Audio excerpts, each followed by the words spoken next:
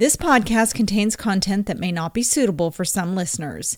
Listener discretion is advised. Head over to thecrimeshack.com for all available episodes, merchandise, and show notes, and hit that subscribe button on whichever platform you choose to listen to your podcasts. As you know, it takes a lot of research and time to keep this podcast going. You can help the show by becoming a Patreon member for access to exclusive content, purchasing merchandise, or just by buying me a coffee. Any and all support is greatly appreciated. This episode is sponsored by Athletic Greens. More on that later in this episode.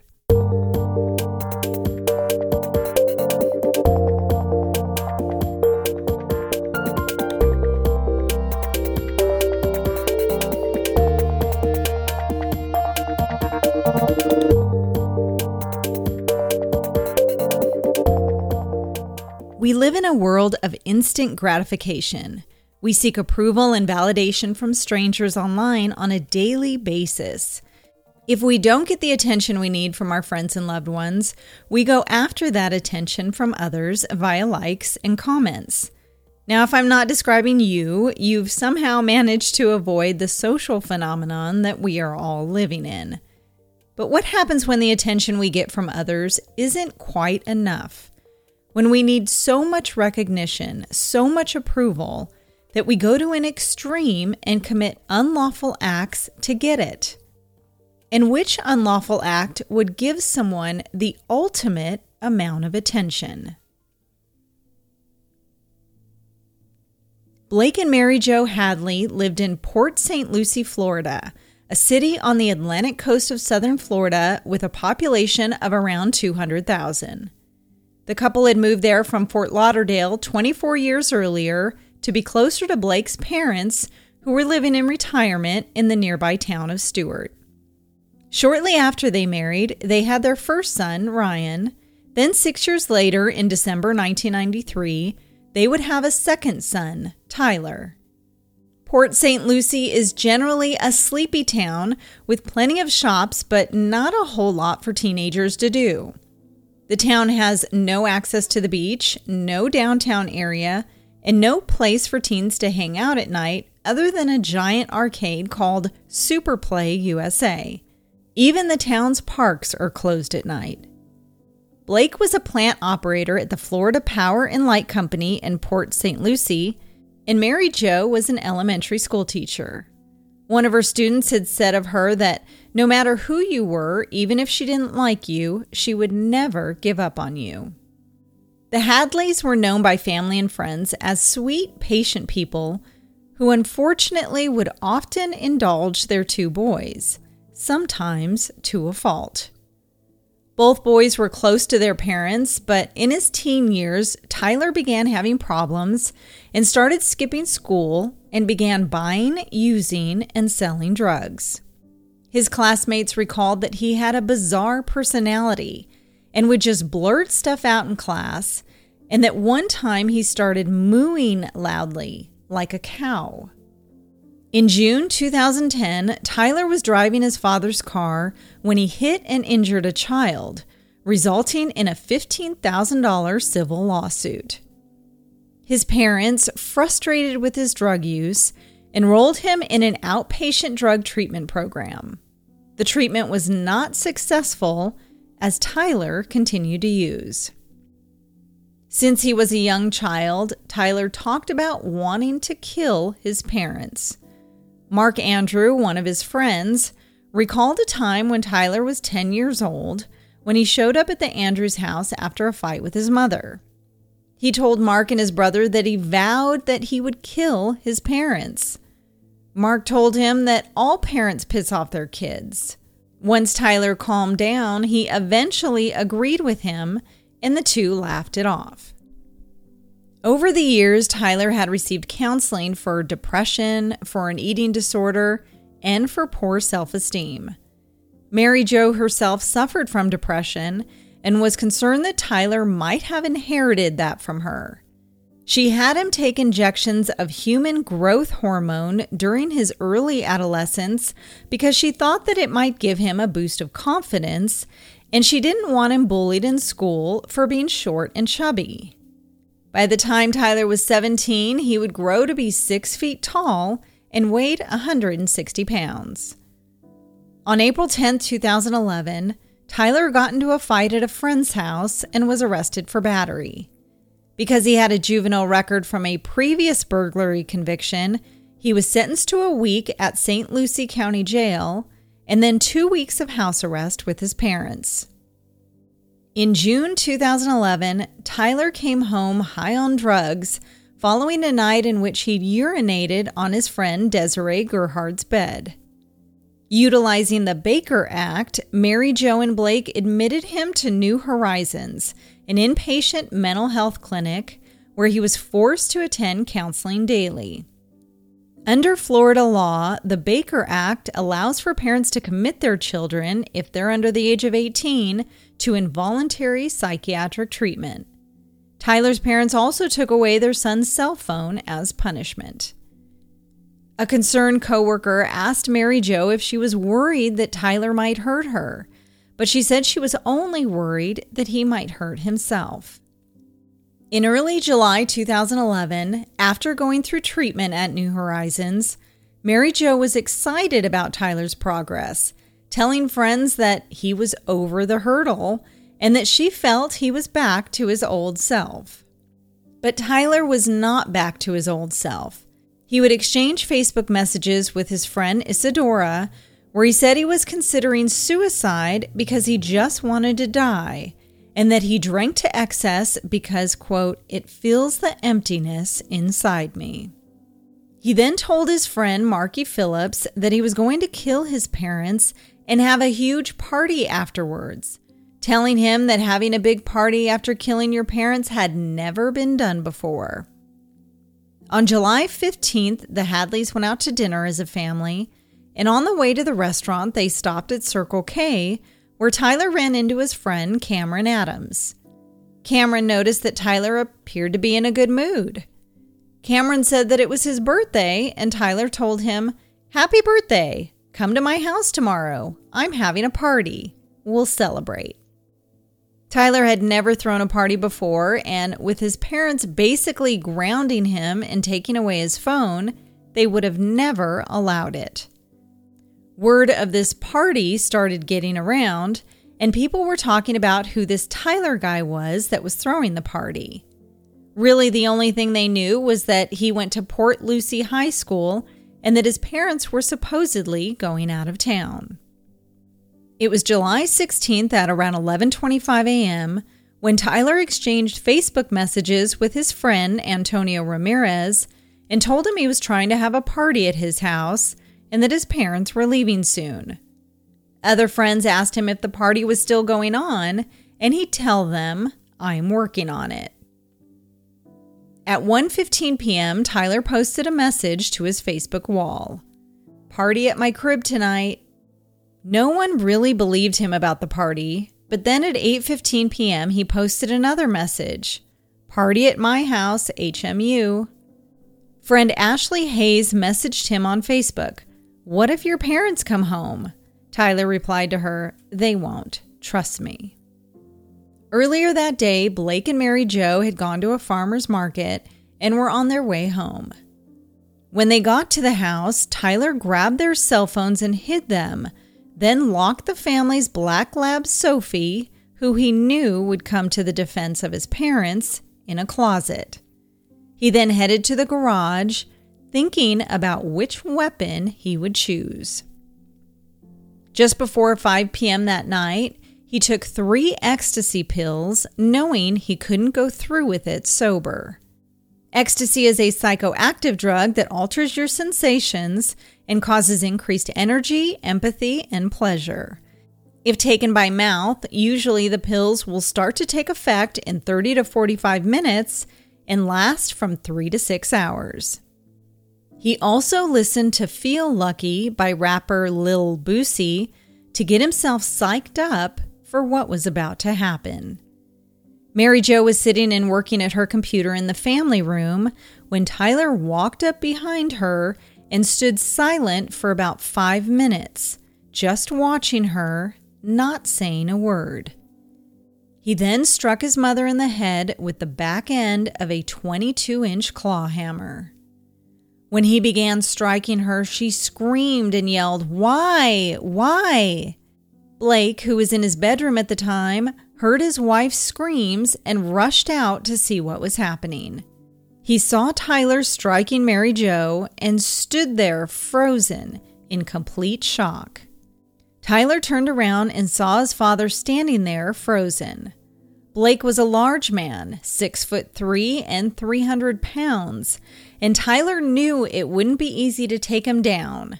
So he took the opportunity, with Blake standing there in shock, and lunged at him. Before he struck his father with the hammer, Blake yelled out, "Why?"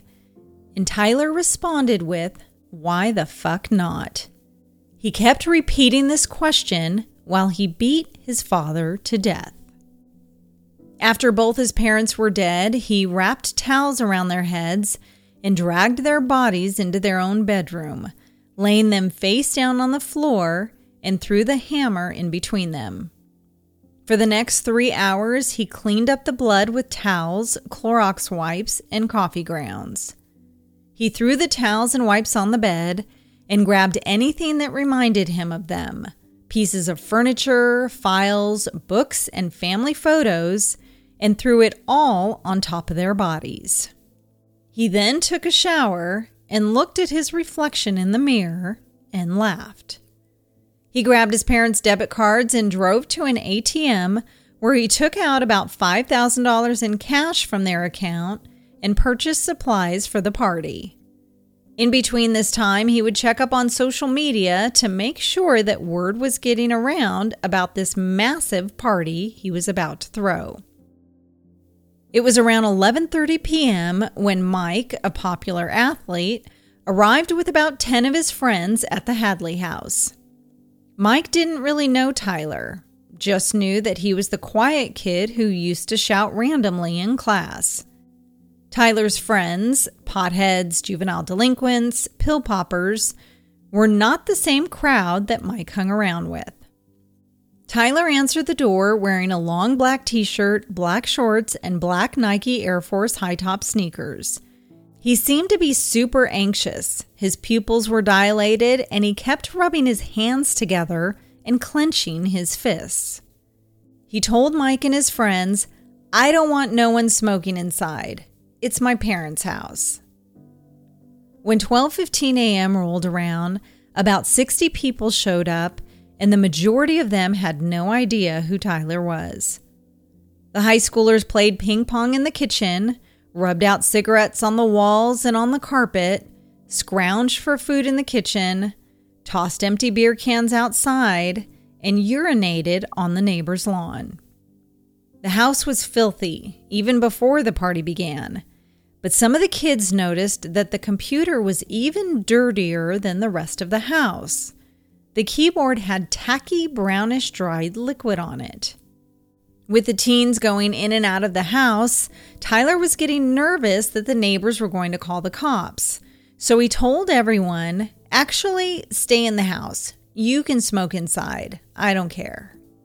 Kids at the party kept asking Tyler where his parents were. He would tell them that they went to Georgia or Orlando, or that they didn't live there, that it was his house. Crowds continued arriving until there were about 100 people in the house. At 12:30, beer was running low, so Tyler asked Mark Andrews and his girlfriend, Ashley Gershman, to drive him to the gas station. Tyler gave some cash to Mark, who was 21, so that he could go in and buy the beer. While Mark went inside, Tyler and Ashley stayed behind in the car. Tyler told her that his father had died, but Ashley, who didn't know him too well, assumed that he meant his father had died a long time ago. When they got back to the house, a boy was walking around with a baggie of round white pills, selling them for $1 each. Another kid was selling marijuana. Another teen, Anthony Snook, showed up at around 12:45 because someone had sent him a text that said that Tyler's party was the biggest thing ever.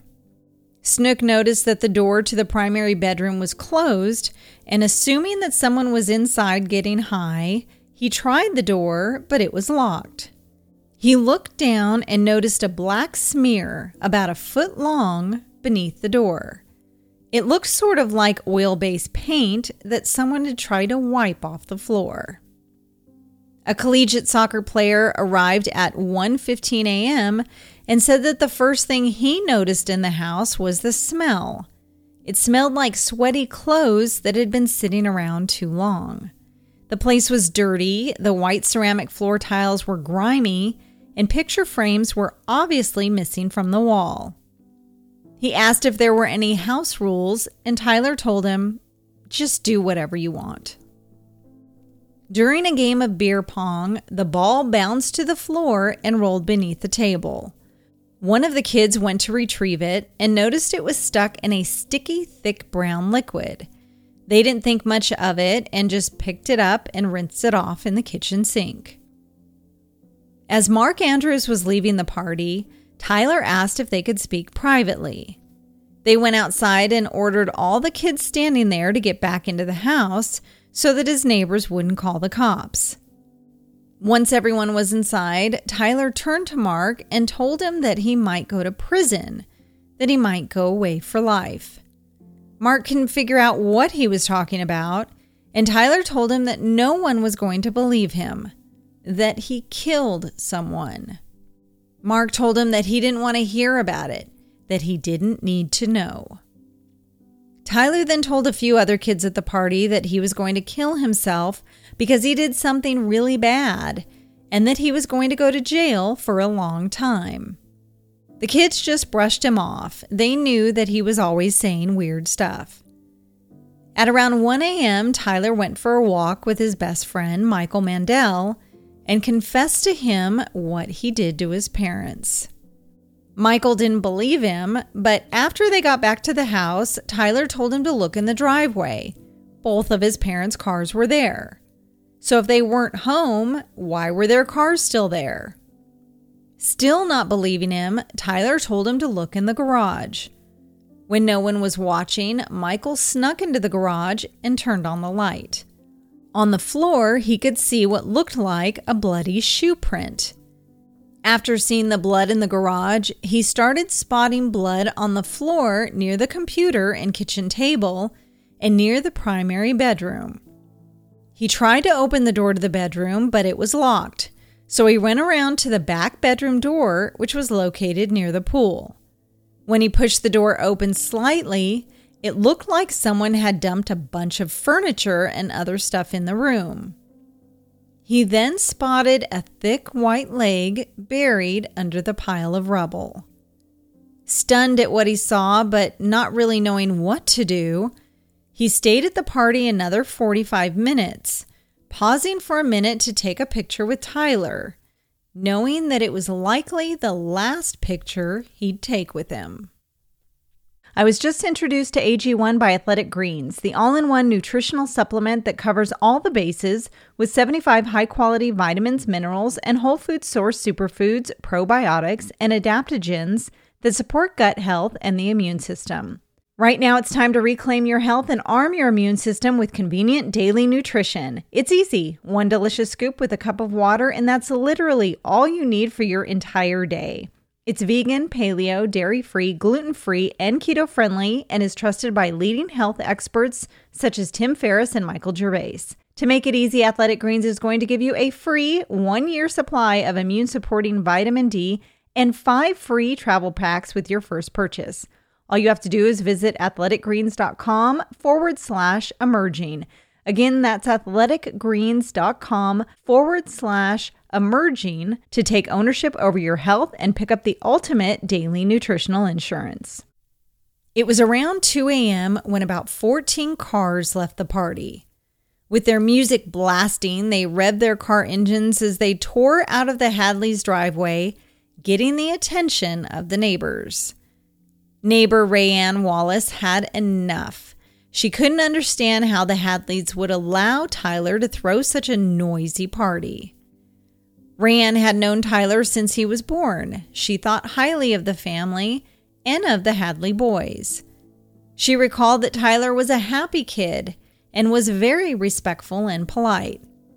She knew that he liked to skateboard, ride his bike, and toss a football in the street. When her and her husband would go away for the weekend, she trusted Tyler and paid him to watch their house. As far as Rayanne knew, he seemed close to his parents. He'd wait up at night for his dad to return home from work, and they'd play basketball for hours in the driveway. During the weekend, she could hear the Hadleys hanging out and laughing in their backyard pool. But that all changed when Tyler entered high school. He became eccentric and troubled and acted hyper all the time, always trying to get attention. Another of the Hadleys' neighbors, Dee Dee Maynard, refused to let her son be around Tyler after she caught him smoking in the nearby River Park Wildlife Preserve with other teen boys. When she confronted Mary Jo about it, she seemed dismissive and told her that, "My son doesn't smoke." When Dee Dee confirmed that she saw him smoking, Mary Jo just said, "Well, you know Tyler." It was just 2 weeks later, after Dee Dee caught him smoking, that Tyler and several other boys dragged an abandoned couch into that same preserve, doused it with gasoline, and dropped a match on it. The fire department was called, but they only gave the kids a warning. When a group of boys from the party walked onto Rayanne Wallace's front lawn and started peering in her window, she called the police. A couple of officers from the Port St. Lucie Police Department arrived within minutes. When they rang the Hadleys' doorbell, Tyler told the 20 or so people left at the party to stay quiet and go and hide in his room. He then opened the door. The cops explained to him that there had been noise complaints, and Tyler made some excuse to them about friends being over and that they'd keep it down. The cops eventually left. By 2:30 a.m., more people began heading back to the party. Paranoid that the cops were going to come back, Tyler began checking the windows, closing the blinds, and turning off the lights in the front room. Just before 3 a.m., people finally began to leave, and Ryan Stonecipher, one of Tyler's best friends, recalled that before he left, he saw Tyler making himself a sandwich in the dark. Michael Mandel was also just about ready to leave the party when he grabbed 10 Percocet pills that Tyler had told him he was going to use to commit suicide and hid them inside a hall closet. Then he left the Hadley house and decided that he needed to do something about what he'd seen in the house and what Tyler had confessed to them. He then made a call to Crime Stoppers at 4:24 a.m., a local crime hotline, and told them everything. 2 other individuals who were at the party, a girl and a boy who are unidentified, also called 911. He's claiming that he killed his parents at about 5 o'clock last night. I guess they're constantly fighting, and they're supposed to be in their bedroom. He told me that the kid got up, and he was like, he told me that, like, the gist of it, that he did something to his parents. I was like, bro, I don't want to know any details. Okay, did he say, like, specific, like, did he hurt them? Are they still alive? Right. No, like, my understanding of it was that he killed them. His parents are supposed, like, the bodies are supposed to be at his house, apparently. That's my understanding of it. It all got jumbled up. I mean, like, I'm really, like, scared, like, confused, you know? I don't think anyone would be this serious about take it this far. So I don't think it's a joke. And, like, I don't know. I think he really needs help. At 4:40 a.m., Tyler posted another message to his Facebook wall. "Party at my house again, HMU." But there wouldn't be another party, because parked across the street from the house were officers Adrian Zamoyski and Charles Green. They'd been called back to the house after receiving the Crime Stoppers call from Michael Mandel. The officers ran the plates of the 3 vehicles that were in front of the house: a cream-colored Lincoln, a black Toyota Tacoma truck, and a red Ford Expedition. One of the cars was registered to Tyler Hadley, the others to his parents. As the officers approached the door, they could hear someone inside the house talking. Officer Green spotted the shadow of a person walking back and forth through the large bay window in the front of the house. He knelt down by the window and peered inside. A tall teenager was pacing back and forth across the living room, talking to himself, with a very disturbing look on his face, Green would note in the police report. His eyes were very wide and he was not blinking. The kid grabbed a stack of books from a bookshelf near the front door and took them into a back room and dumped them on the floor. He did this 2 more times, bringing books to the back room and dumping them on the floor. The officers then knocked on the front door and rang the doorbell. The lights in the house were turned off. Then Tyler opened the door with his left hand hidden behind his back. Officer Zamoyski immediately drew his gun and ordered Tyler to put up his hands and step outside the house. The officers frisked him for weapons, then told him to get on the ground when they handcuffed him. Tyler appeared nervous, talkative, and frantic, and the officers noticed that he had a blank stare and that his pupils were dilated. They asked him if any adults were home. He said no, that his parents were in West Palm Beach. Then he said, "I know I'm going to Rock Road," referring to St. Lucie County Jail, "so just take me." Ignoring his comments, the officers left him handcuffed in the driveway and entered the house as Tyler screamed behind them, "You can't go in there! Don't go in there!" The house was a mess. Beer bottles and red Solo cups littered the floors and counters, and furniture was turned over throughout the house. Tyler's bedroom had unraveled cigars scattered on the floor, and about a dozen empty beer bottles were on his bed, along with a woman's purse. In the other bedroom, which was Ryan's bedroom, the furniture in the room was turned over, and clothes and bedding were thrown on the floor. Inside of a locked closet, they found a black Labrador. The officers went into the kitchen where there were pots and pans on the stovetop. They then made their way to the primary bedroom, but the door was locked. They could see streaks of dried blood on the door frame and baseboards, and one of the officers turned the knob hard enough to force the door to open. Inside the room, they saw pieces of furniture piled up, including dining chairs, a coffee table, mirrors, clothes, towels, and paper. They could see a large amount of blood on the floor, as well as a blood-soaked towel. Underneath the towel, they could see the body of 54-year-old Blake Hadley.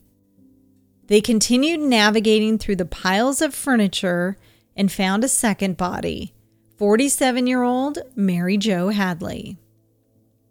When news of Tyler's arrest hit the news, the teens who had attended the party started to get phone calls and messages about what had happened, that Tyler's parents had been dead in the house during the entire party. One of the attendees named Mike said, quote, "I was like, damn, brother, that's creepy as hell. I can't believe we partied last night where there was dead people." A 16-year-old cheerleader said, "I wasn't upset when I heard. I wasn't scared or disgusted. It's not like I knew him personally. I was just in awe." And when attendee Anthony Snook found out about the murders, he thought, "Wow, I just went to the party of a lifetime. It's messed up what he did, but 20 years from now, I'll be able to say I was there. I hate Port St. Lucie, but that's kind of cool." A service for Blake and Mary Jo was held, and nearly 1,000 people attended. Tyler's older brother Ryan would be heading to St. Lucie County Prison to visit his younger brother for the first time since the murders. Even though he was horrified and angry with his brother over what he did, he would tell a family friend that his parents wouldn't want him to abandon his brother. Tyler's friends struggled to comprehend what possibly could have motivated their friend to murder his parents. One of his friends stated that she knew he was under a lot of pressure from his parents, that his parents didn't allow him to be himself, but would find fault with anything he would do. Tyler had told his friend Michael that his father had punched him in the face. And he told his friend Marky Phillips that Blake wasn't his real father. But Marky would find out later during a police interview that that was a lie. Ryan Stonecipher thought it was out of character for Tyler and described his relationship with his mother as really close. Tyler had told him about a time that he'd had a fight with his mother where he told her to shut up.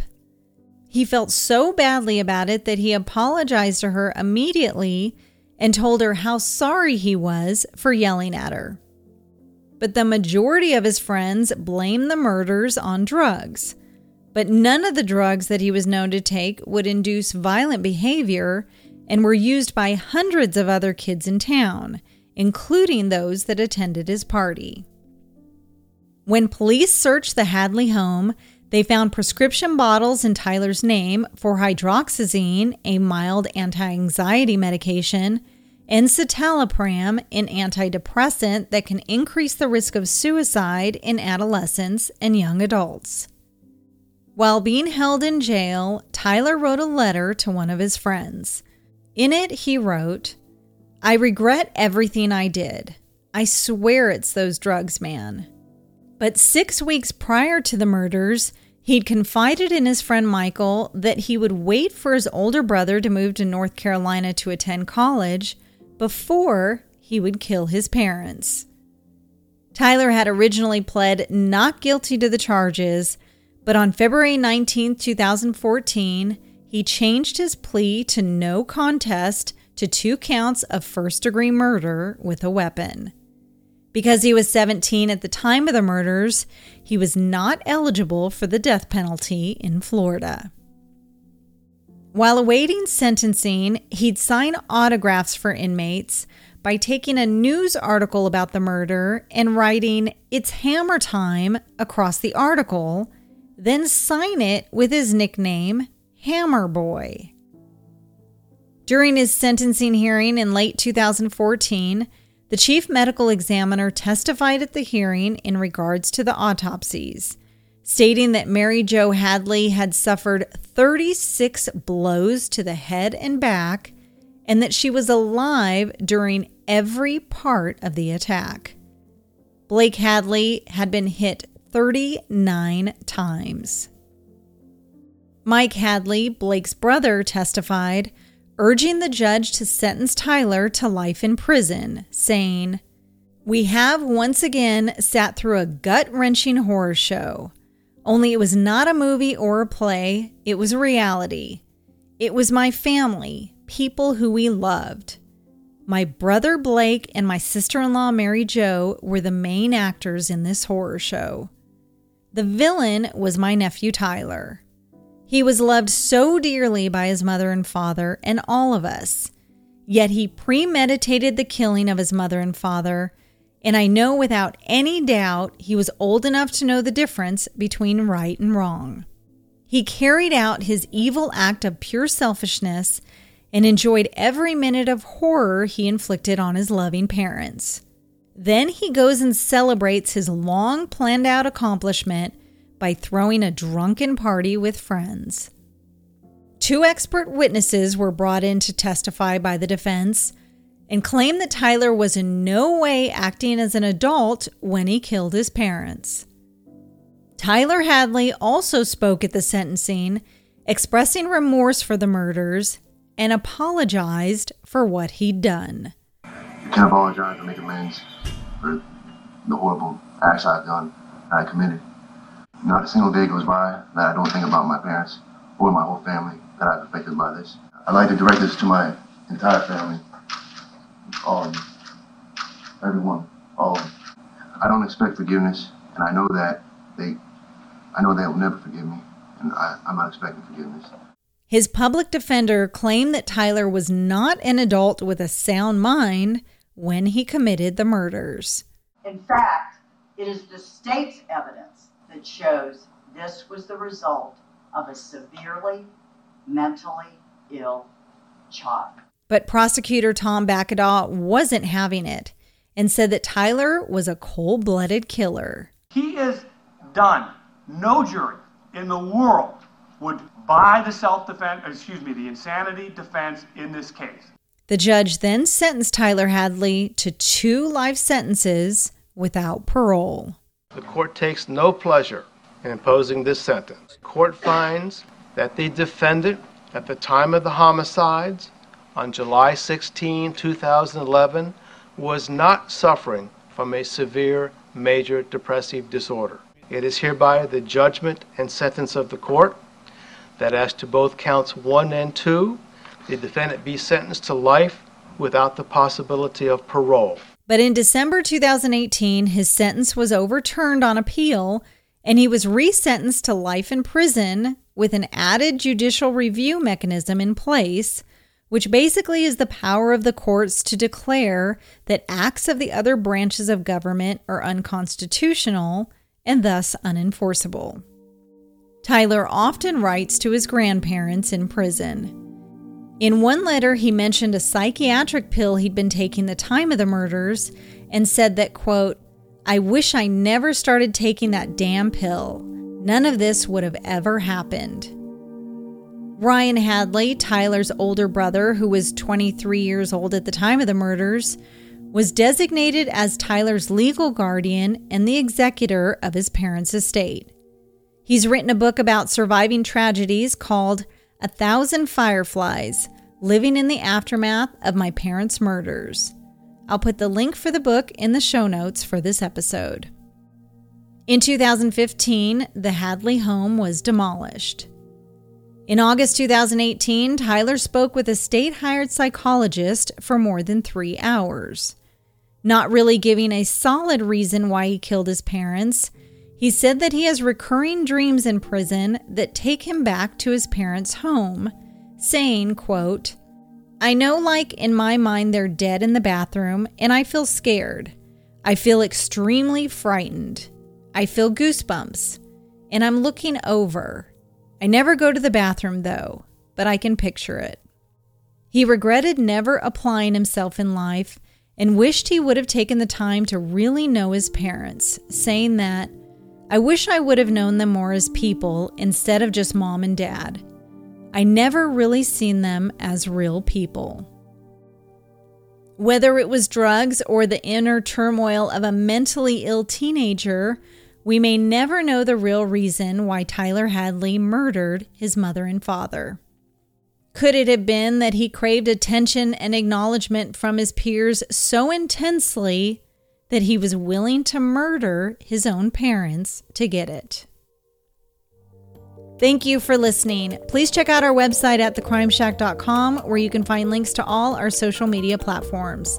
As a listener, you can help support the show by becoming a Patreon member for access to exclusive content, purchasing merchandise on the Crime Shack website, or just by buying me a coffee. Any and all support from my listeners is appreciated.